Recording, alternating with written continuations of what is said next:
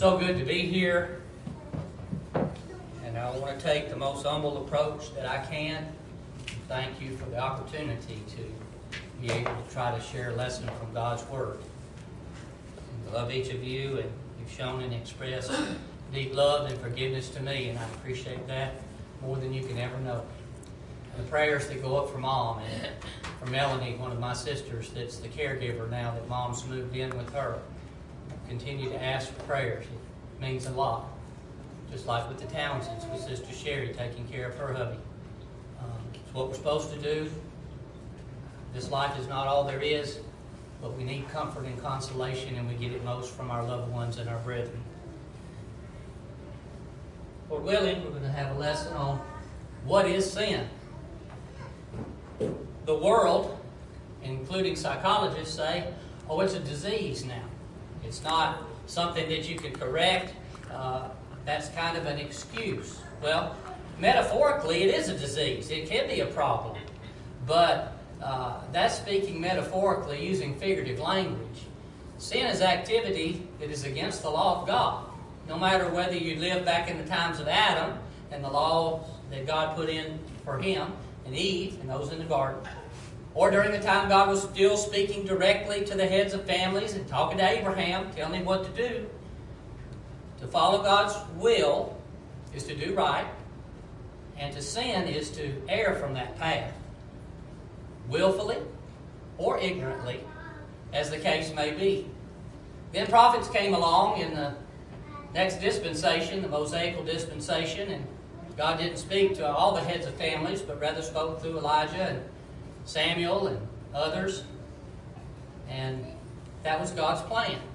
But as Hebrews 1 points out, that God, who at sundry times and in divers manners spake in times past to the fathers by the prophets, hath in these last days spoken to us by his Son, whom he appointed heir of all things, by whom also he made the worlds.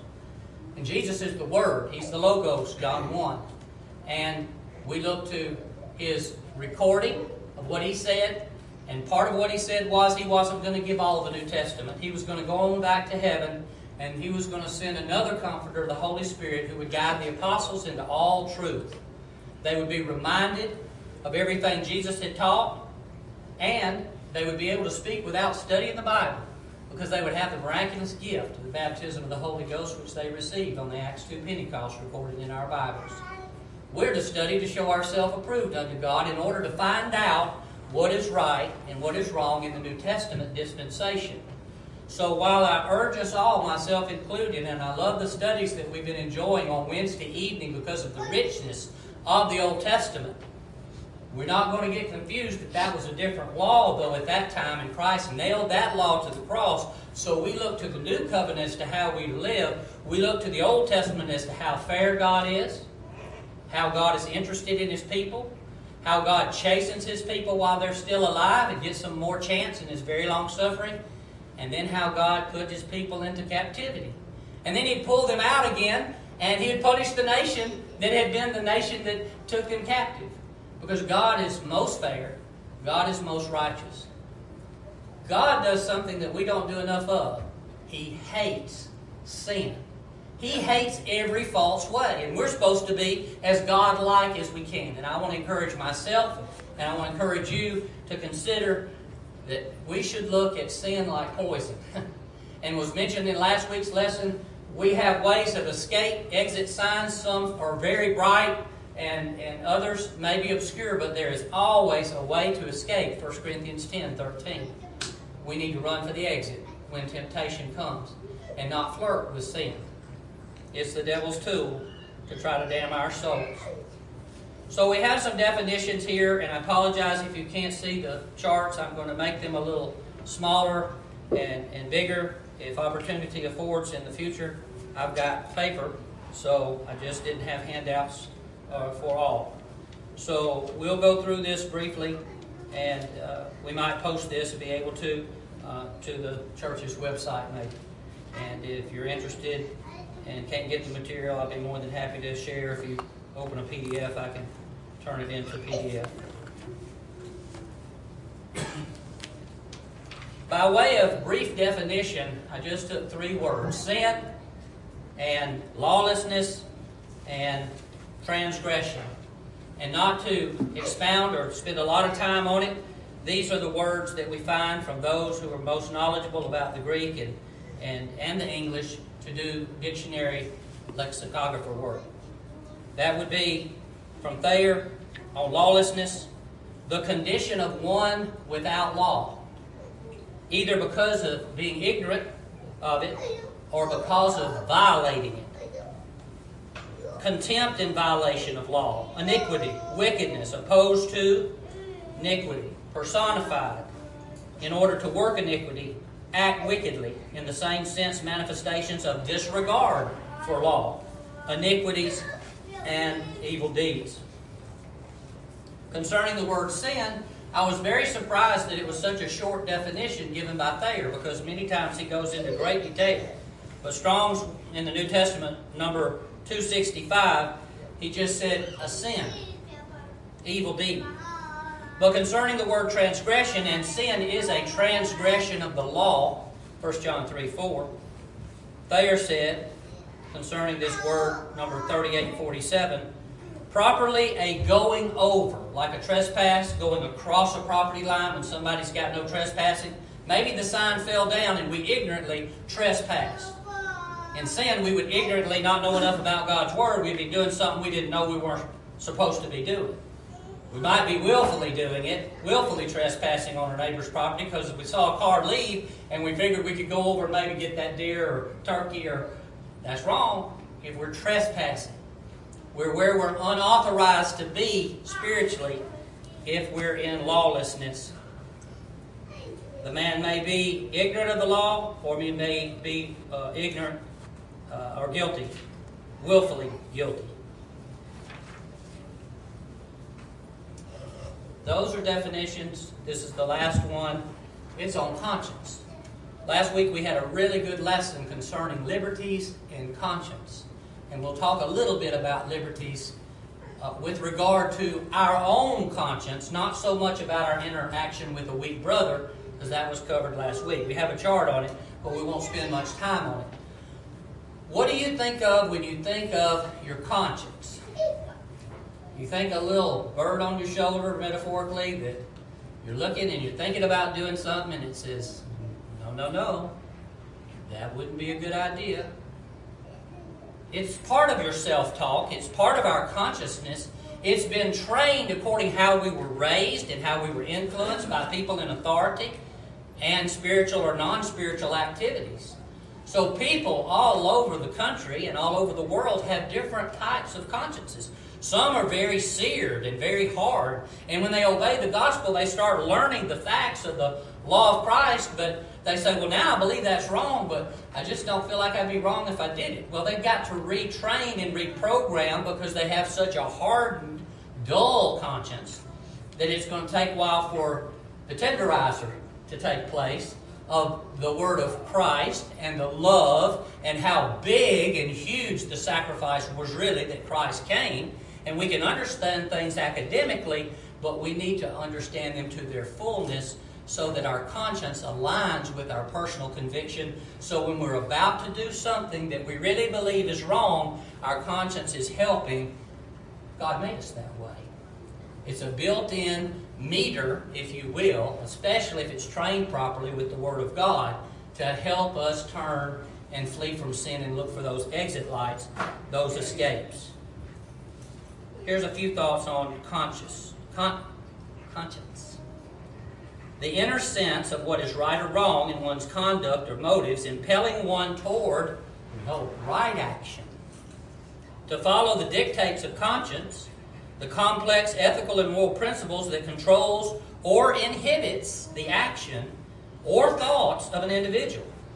An inhibiting sense of what is prudent or good. So if our conscience is trained right, and guys, if we start thinking bad thoughts, worldly thoughts, whether we're watching something on television or a commercial comes across or something on the radio, our conscience should help us change the channel. Hit the mute button.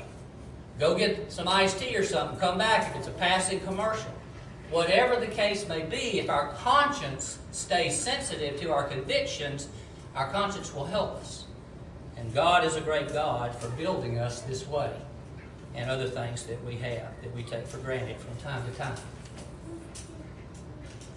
Well, why do we need authority from God? We usually preach about Bible authority and how to establish Bible authority so you know what sin is. And that is a very good approach. We're not taking that approach per se in this lesson because we've got so much to say about sin and how to try to avoid it in a general sense. But we all need to know how to establish Bible authority for things so we understand what's right and what's wrong. In Jesus' day, it was a fair question. He was asked in Matthew 21:23, who gave you this authority? You're going around teaching like you're some kind of, I'm paraphrasing now, big shot or somebody that's got, some power. They didn't know what kind of power our Lord had. He was meek, but he was not weak. He overthrew the tables of the money changers near the temple and in the temple area, but he would stand up to the religious people of the day, woe unto you scribes, Pharisees, hypocrites, and give it to them in the proper way, be angry and sin not, and be the perfect example for us. But he also had the tenderness to deal with the little children, the Samaritan woman at the well, who the Jews normally would hate as a half-breed, and the woman taken in adultery. Go and sin no more. Jesus applied the right amount of pressure and tact and exerted the right things at the right time as a master teacher. And I continue to learn from those who are my brothers and sisters in Christ as well as from our Lord and Savior. Man needs assistance from the higher being and all the benefit. I like golf, and I don't agree with everything that Tiger Woods had done in his life, in his personal life. Maybe he's made all that right now. There seems to be some changes. But what a phenomenal golfer over the past 20 years. He has a little son named Charlie. And if you saw the news lately, Charlie was in a golf tournament. And it was a 9-hole tournament, if I've got it right. And Charlie's out there on the driving range, swinging like his dad. He's got a beautiful swing. And guess who's going to carry the bag for Charlie for the 9 holes? All the other parents are carrying the bag for their children. And Charlie's got Tiger Woods on the bag, carrying his bag and handing things out. So you think Charlie's got a problem if he's got a shot and his daddy's been training him and he turns to Tiger Woods and he says, what do you think, Dad? I've made this shot, 50% or better. He said, you're in a tournament, it's only 9 holes. He gives him the best advice anybody could give because Tiger's been there before and that's his boy. How much more so will the God of heaven help us when we can turn to Him who has all the answers? So, why do we need the authority from God? Because He's the best there ever is and ever will be as far as being our Father in heaven. And Jesus Christ is the best Son of God that will ever be. And the Holy Spirit finishes up the triune Trinity, the Godhead, the divine nature. And there's nobody else but the Father, Son, and Holy Spirit that are true deity. Not 3 gods, 3 in 1. Can't explain it all. But similar to a husband and wife being 2 but being 1, there are 3, but it's not 3 gods. 1 God in 3 persons, as we sing in Holy, Holy, Holy, Blessed Trinity. We need the benefit of divine illumination from God to give us in a dark world a light to our feet and a lamp to our pathway. Psalm 119 and verse 105. God as the Creator knows how we're built. He knows what's best for us. And He's given it to us in the perfect law of liberty in the New Covenant. He's provided a perfect Savior, a perfect plan for redemption, to become a Christian, that if we mess up, how to get back right with God and be in fellowship with faithful brethren. He's told the church how to be organized and how to worship, and we shouldn't pollute any of that. Don't be like Nadab and Abihu in Leviticus 10. They offered strange fire. They were worshiping the same God that we are. They got that part right, but they changed something in their worship. Maybe they thought it would be better. Maybe it was harder to do the regular fire. I don't know, but whatever God says do, it's for our benefit. He doesn't give us void commands like Gomer Pyle had Sergeant Carter, and it was dig a hole over here, and I'll be back. And then he would go, and Sergeant Carter would come back, and he'd say, okay, Sarge, what do I do? And he says, fill it in. I want you to dig another one over. Yes, sir, Sarge. Well, that didn't make a lot of sense. Maybe he was building character. I'm not sure. But that was just a television show. We're dealing with our soul that's the most precious possession that we have, and we need authority from the Godhead in order to have hope of eternal life, because there's only two alternatives in the end. If you have your Bibles, you might turn to Acts the 24th chapter and verse 25. Notice what Paul, in talking to Felix, when this is a ruler now, and yet he's getting audience with him, and there's three phrases that are used here. He was teaching him the gospel, trying to persuade him to be a Christian. And it says, but as he, Paul, was discussing righteousness, self-control, and the judgment to come. Now, that's not supposed to wake us up. If there's just a heaven and a hell and there's going to be a judgment day, I don't know what should wake us up. But he was helping Felix. He wasn't mad at Felix. He wanted Felix to obey the gospel like everybody else Paul preached to. And Felix became frightened. He was affected by the gospel. But he didn't obey at that time. And we don't have any biblical record that he did. Yeah, we need authority from God in everything we do, or we're not right. Because God has already given us the law of Christ, the New Testament, the gospel of Christ, the new covenant, which the Hebrew writer says is better promises, better sacrifice, better high priest, better priesthood than the old law. We're not going to take the time to read all of these for sake of time, but in Romans 3:19 through 24, that's their famous verse. In verse 23, we all have sinned and fallen short of the glory of God. All of us have, except Jesus Christ our Lord. So we need the forgiveness of sins in order to be restored in fellowship, communion, joint participation with the Godhead, vertically, man to God, and horizontally with our faithful brothers and sisters in Christ. In James 1, verses 13 through 15, let no one say when he's tempted, I'm being tempted by God, for God cannot be tempted with evil, and he himself tempts no one. But each person is tempted when he is lured, English Standard Version, and enticed by his own desire. Then desire, when it has conceived, gives birth to sin, and when it is fully grown, brings forth death. This is a recipe for how sin comes about. We can stop things along the way as God has told us how we get to Rome. And when we see us traveling down that road and something's about to give birth to sin, we've got a little bit too far down the road. We should have recognized it earlier, but we've still got time to avoid sin. Oh yeah, Mark, but if we sin, we can just say a prayer for a Christian, you know. We can't be so flippant about forgiveness. We need to be sincere, and repentance is a change of heart resulting in a change of action. The Lord's hand is not too weak to deliver us, Isaiah 59, verses 1 through 3. The point here is that their sins had separated them from God. In the Old Testament, when Isaiah was talking to people who were messing up under the old law, we need to know that our sins will separate us from our God, even though we're under a different law age and a different covenant. And James 1, verses 13 through 15 is we can't blame it on anybody but ourselves. We're drawn away of our own lust and enticed. Psalm 1 and Psalm 19. I love these two psalms with regard to the Word of God. And then Psalm 119, which we almost had read for us last Sunday. Chuckle. Maybe it was the Sunday before last. Almost every verse in Psalm 119, except for about 5 to 7 verses, and it's a long psalm, has something to do with the Word of God. Psalm 119. Statutes, precepts, commands, thy way, talking about God's way.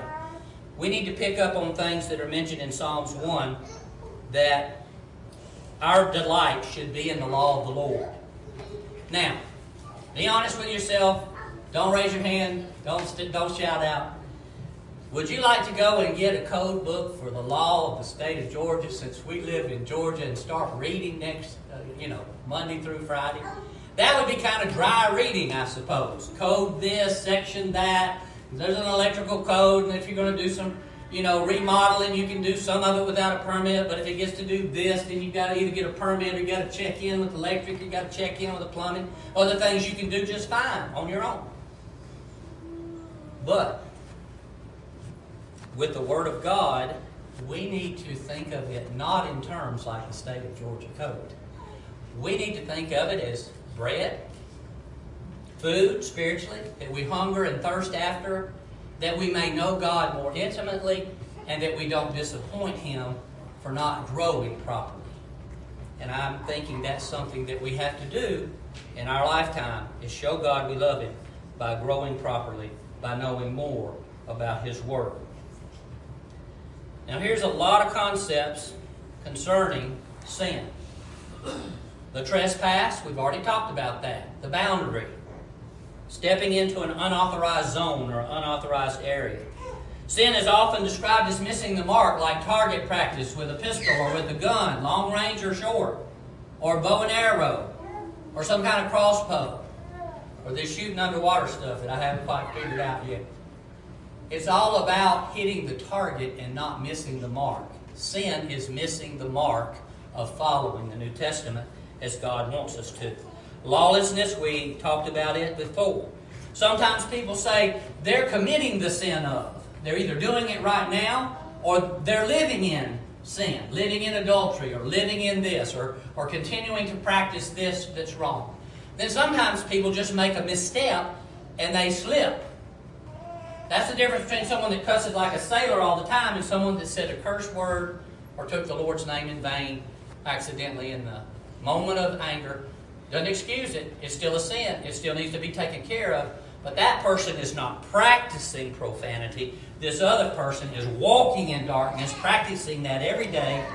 And so they both need to repent and change and make things right with God. Then there's this matter of omission.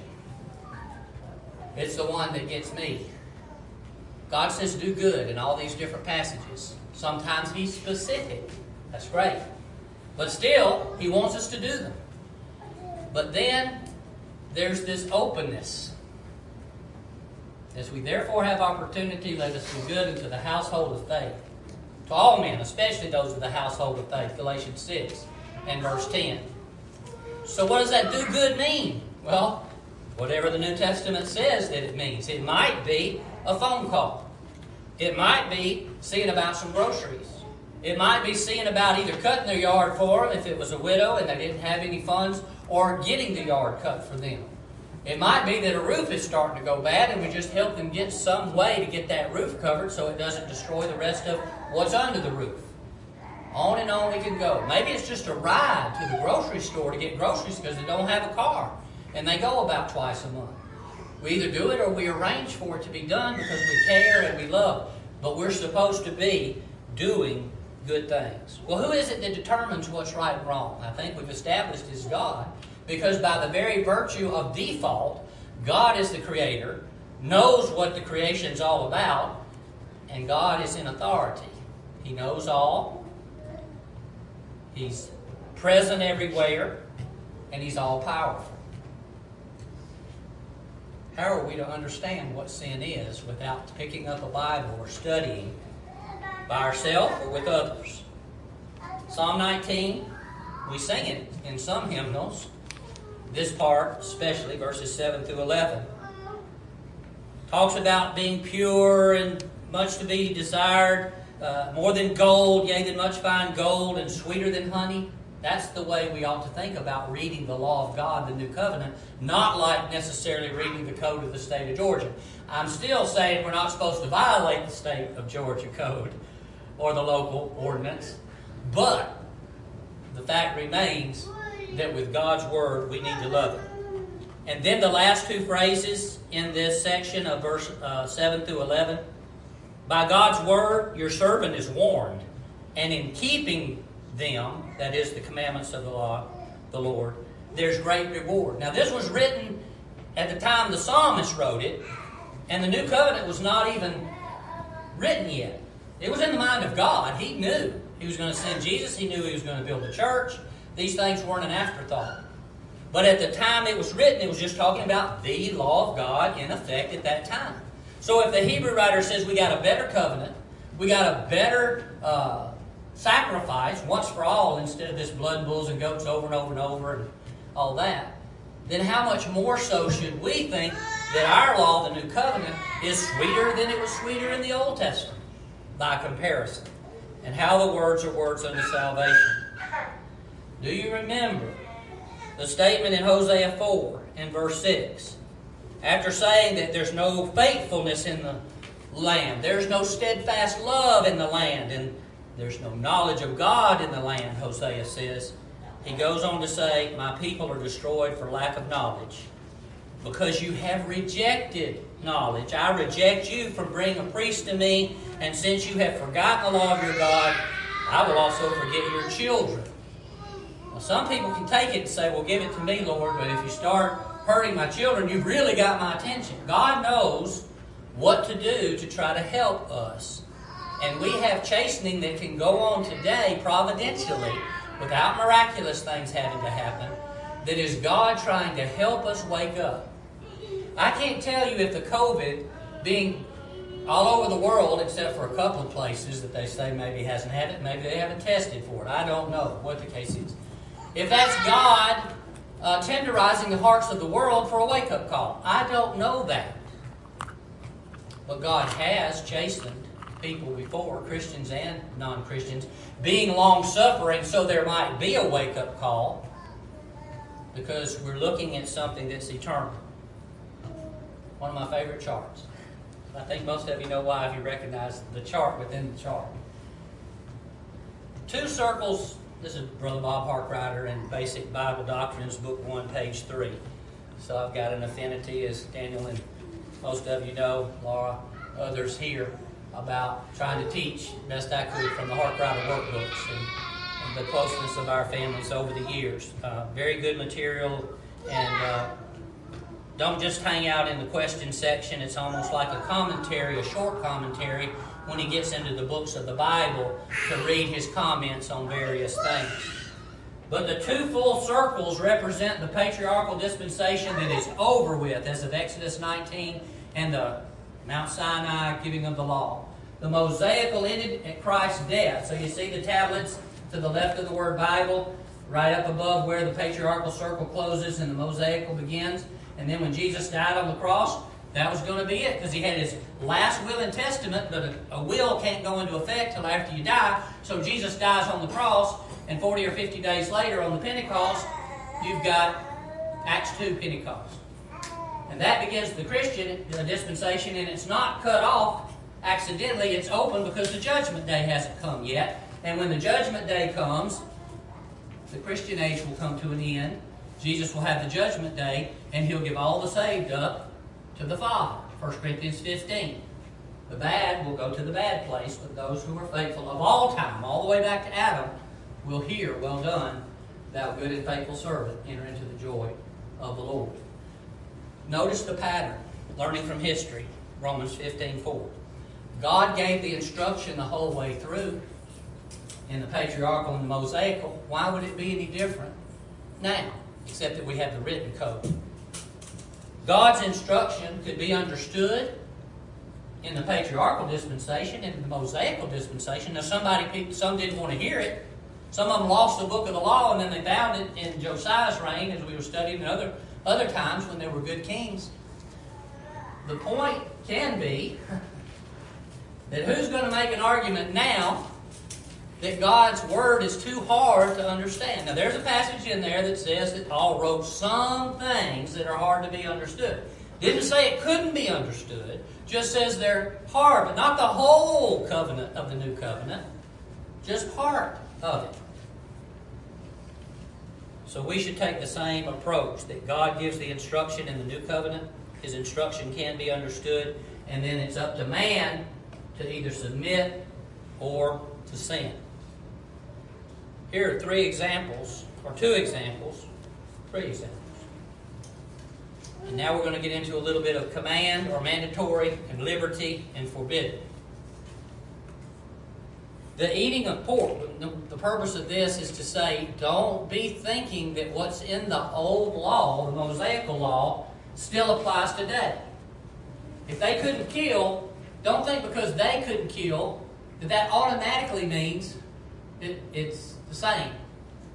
They couldn't eat pork. It was a sin. They had to mandatorily observe the Passover, or it would be a sin. So we're in a new law. Jesus tells us not to kill in the New Covenant. He got it all covered. But don't go back to the Old Testament, or you'll start mixing and get a hybrid that is cross-pollinating the law agents. And we're not to do that, or we'll get confused and start observing the Passover and keeping the Lord's Supper. And that's not what we're supposed to be doing in New Testament worship. So the Mosaical law said in Leviticus 11, 1-8, that the eating of pork was sin. But in Acts 10, when the sheet came down for Peter in the vision, and he was being told that he was going to go preach to the household of Cornelius, who was a Gentile, the sheet had unclean animals on it. And it's like, eat. Rise, kill, and eat. And Peter's still holding on a little bit. Now Peter's over here in Acts 10. He's in the Christian dispensation. He's really having this talk. And it's like, that was the old law. If I don't call it unclean, then it's not unclean now. And of course, he went and he preached to the Gentiles, and many of them responded to the gospel call.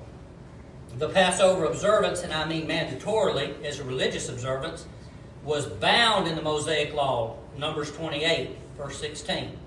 But in the New Testament it says that those things in the old law were taken away, having been nailed to the cross, in Colossians 2, 14-17. So what was mandatory in one law age can be forbidden or can be a liberty. Okay. While the eating of more pork was forbidden for the Jew, we're not mandating we have to eat pork. We're just allowed to. It's a liberty, like we were talking about last Sunday in the lesson. The mandate in Jewish law to circumcise a male child on the 8th day is found in Leviticus 12, 1-3. But it's optional in the New Testament age, so much so that we see the proper example of Paul circumcising Timothy, but not circumcising Titus, because of judgment, good judgment, reasonable judgment, as to what would be best in taking these younger men on a traveling tour of preaching, because circumcision doesn't avail you for the good or for the bad in the new law.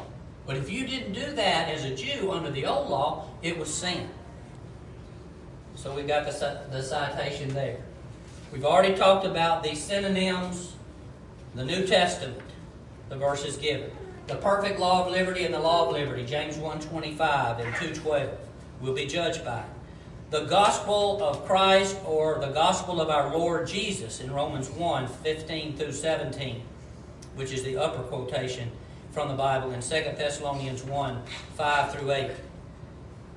The doctrine of Christ and the gospel of Christ in the New Covenant are all synonymous. Don't make a gospel doctrine distinction. Paul said in Romans 1 verse 15 to the saints at Rome, I'm now ready to come and preach the gospel to you.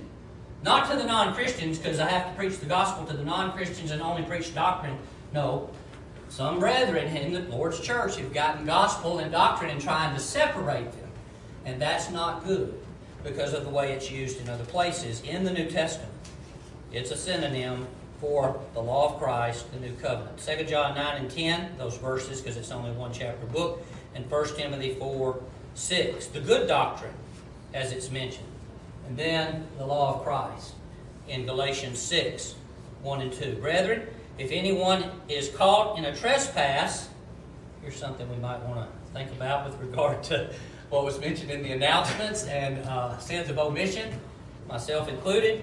You who are spiritual, restore such a one in a spirit of gentleness, each one looking to yourself, so that you too will not be tempted. Bear ye one another's burdens, and so fulfill the law of Christ. Galatians 6, 1 and 2 in the New American Standard Bible.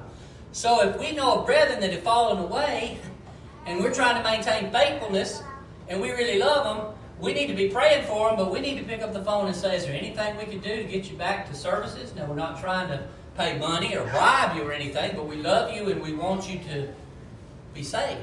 What can we do to help you get out of what you're in to get back right with God? And there's not enough of that going on in the Lord's church today. Okay, I think we've got 5 minutes left. Is that clock right? 5 till? Okay. Y'all are doing good and holding on. And we're actually almost about done. But we're going to stop on time today. Another concept, or two, is the mathematical concept. That in any law age, whatever was the totality of what God said on the subject, like with Adam and Eve and what they could do in the garden and couldn't do, whatever the totality of that was God's word on the subject. That was His law.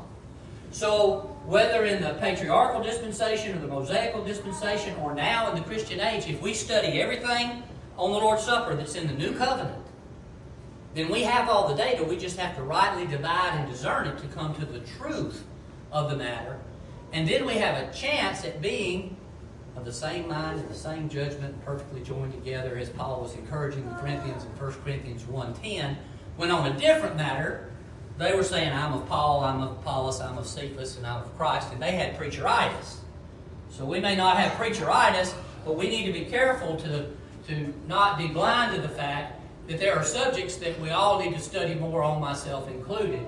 And what we have to take is the totality of what God said on the subject. So in math, and anybody can correct me that's younger than 15 if they're in the audience, 1 plus 2 plus 3 is 6. Now, Bubba, I looked over this 3 or 4 times to make sure I had this right. It is never 5 or below. It's never 7 or above. Meaning you can't add to the Word of God or take out a little part that you want to, and it still be what God wants. So we'll use the Lord's Supper. Well, Brother so-and-so, he doesn't like grape juice. And we've got a well that's got a purification. We're just going to go to water. We can still think about the blood of Christ. But we're still worshiping God. We're still quoting the passages of Scripture about Jesus' death. And we're going to use unleavened bread. But we're just going to use water. I mean, aren't we okay? We've got about 80% or 90% of this is pure. And I know I don't have Scripture, but after all, it's not commanded to have unleavened bread through the vine. It was just their example. Now, yeah, it was an approved example, and they had an apostle there, and it was divinely agreed upon, and he wasn't going to worship in sin. He would have told them if it was they were doing something wrong, like he did in 1 Corinthians 11, 17 through 34. So you see how some people can get tempted to pollute just a little bit, but they don't want to look at the little bitty part. They want to look at all the part that's right and not concentrate. Well, what do you do about the water? Well, I don't want to talk about the water anymore. I want to talk about we got the unleavened bread. It's like, well, I agree with all of that. The Bible agrees with all of that. Let's get back and talk about what's the authorization for the water. And many a congregation, some of the Lord's church, others in the denominational world, have gone by the wayside further than you would ever think, to the point of having to split and say, well, you can keep the name, your particular denomination, but you'll not be voting anymore, and you can come to our conventions, but you're not going to have any voting rights, but you can still wear the name, but you'll be off our directory. You'll be off our radar because of pressure we got to change with the times. We've got to let people, be in the pulpit that are of different lifestyles and things of that nature. So, we need to take all that God said in the New Testament on the subject, rightly divide and harmonize it, and then discern the proper answer, and that way we're standing on the truth of God's Word. Then there's a light and darkness concept.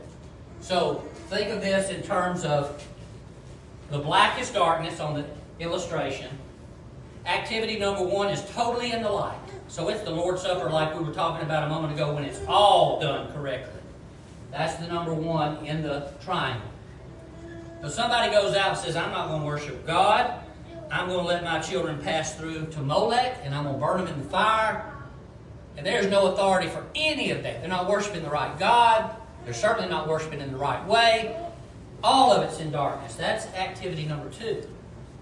Now, the one we were talking about a while ago, where we're just going to change the unleavened, or the fruit of the vine, and we're going to put water in, that's a yellow 3 with a slash and a red 3 in the black.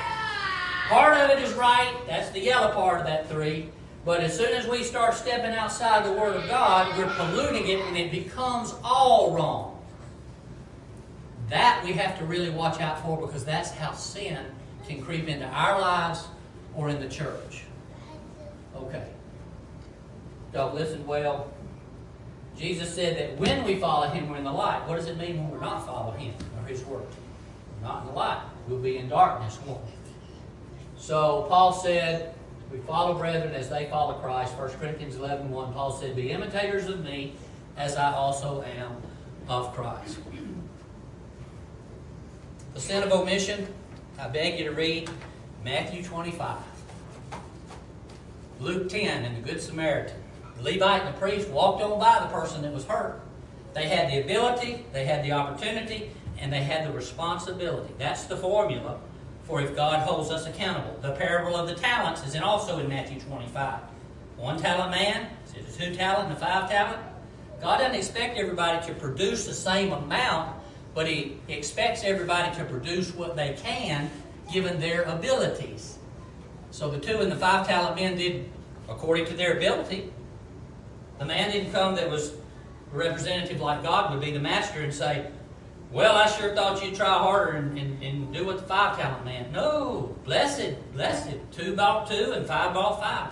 But one went and digged in the ground and hid and then brought it back and said, well, it didn't grow, but I'm giving you back what you gave me.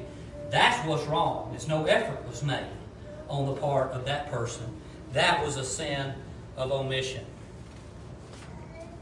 So we need to consider our own conscience. And the key verse I wanted to talk about, and we'll save it for another time, but you study it. Romans 14:23. Almost all of Romans 14 is talking about the weak brother, the weak brother, the weak brother, and rightfully so. And we learned the truth last week, as we already have heard it taught here before. That we need to, in liberties only now, not on what's mandatory or forbidden. We have to do what's mandatory or not do what's forbidden. But in matters of liberty, the strong need to bear with the scruples of the weak and not cause them to stumble. But what about if the strong, let's just say we're all in this room, we're strong, have a conscience about something, and we still do it?